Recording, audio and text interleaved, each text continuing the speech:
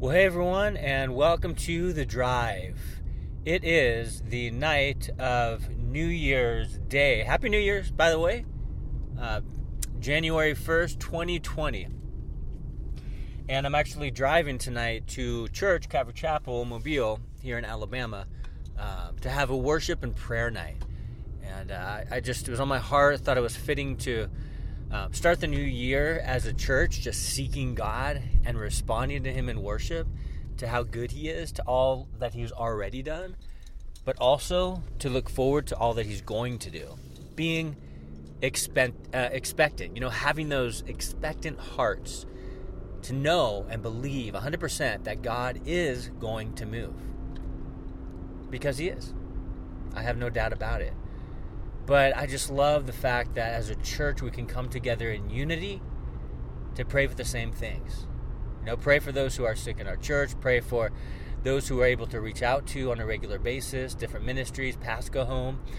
Praying for our community. Praying for those who have yet to know the Lord Jesus and are going to get saved in 2020. Just expecting all those things. God's going to work. And I love the fact that God listens. He hears our prayers as we seek Him as a church, and it's a beautiful thing. When I started going to Calvary Chapel LAX at the end of 2003, soon after I got saved, midweek study was really, it was a Bible study, but it was in a home, and we were all in a circle, and it was just a time where we learned the Bible, and then we had prayer time. And everyone in the circle would just go around and we pray. And it was just so powerful. Granted, at first I was a little nervous because I was like, I don't know how to pray. I am newly walking with the Lord. But I loved it because it got me to focus on prayer and seek the Lord and understand the importance of praying to God. That we get to talk to Him, but that He listens to us. It was just, that's where I learned the beautiful dynamic of prayer, the power in it as well. And so that's what we're doing tonight. So I'm excited. I'm just excited to put the chairs in a circle, just to have a guitar and just worship the Lord, to seek His face as a church and individually and as a body of believers, And I think that's important to do, and that's the thing, you guys. I'm not trying to preach church, but as I was going through the Psalms this morning, the tail end of the Psalms, around Psalm 135 to 150, I was just kind of like reading them, and just reading those Psalms made me realize a couple things. That number one, praying is a powerful action to take as a church body, number one. And number two, praising is a powerful action to take as a church body. Both are so incredibly important. And honestly, that's where I learned. And so as I was going through these Psalms, reading, all of David, Psalms of David, I just realized, man, we need the body of Christ. Church isn't like, my church is wherever I am. You are the church, yes, but there's definitely something to say, like the early church who gathered together. There's power as people come together in the name of Jesus because He is the commonality, and then we get to be of the same mind. We get to seek the Lord together, lift one another up, and share in one another's burdens to be able to throw those things at the feet of Jesus and see Him take them and see us free. It's just an awesome and amazing dynamic. Like, I love church. Like, I'm talking about the act of going to church. I love gathering with other believers because I know when I leave there, I'm going to be way more encouraged than when I first showed up. And that's what we do. We build one another up. Not pointing one another to ourselves, but directing people, one another's eyes, each other's eyes to the Lord.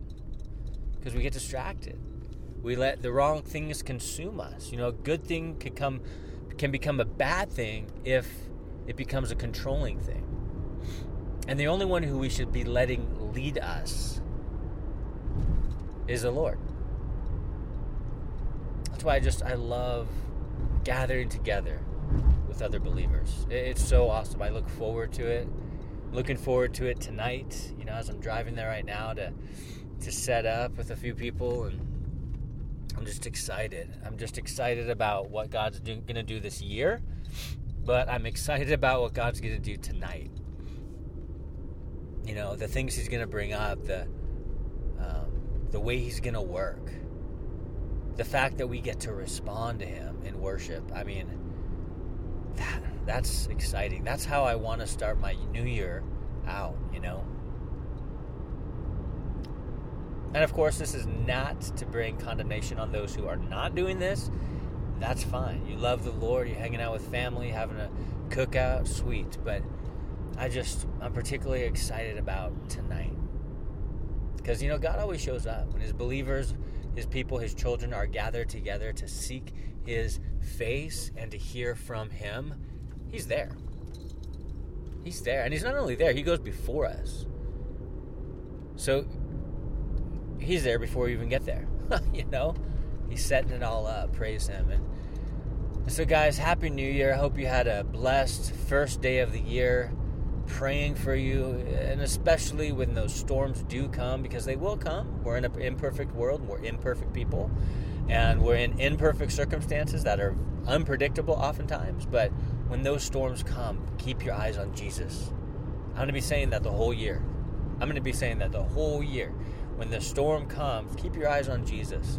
Don't look at the water.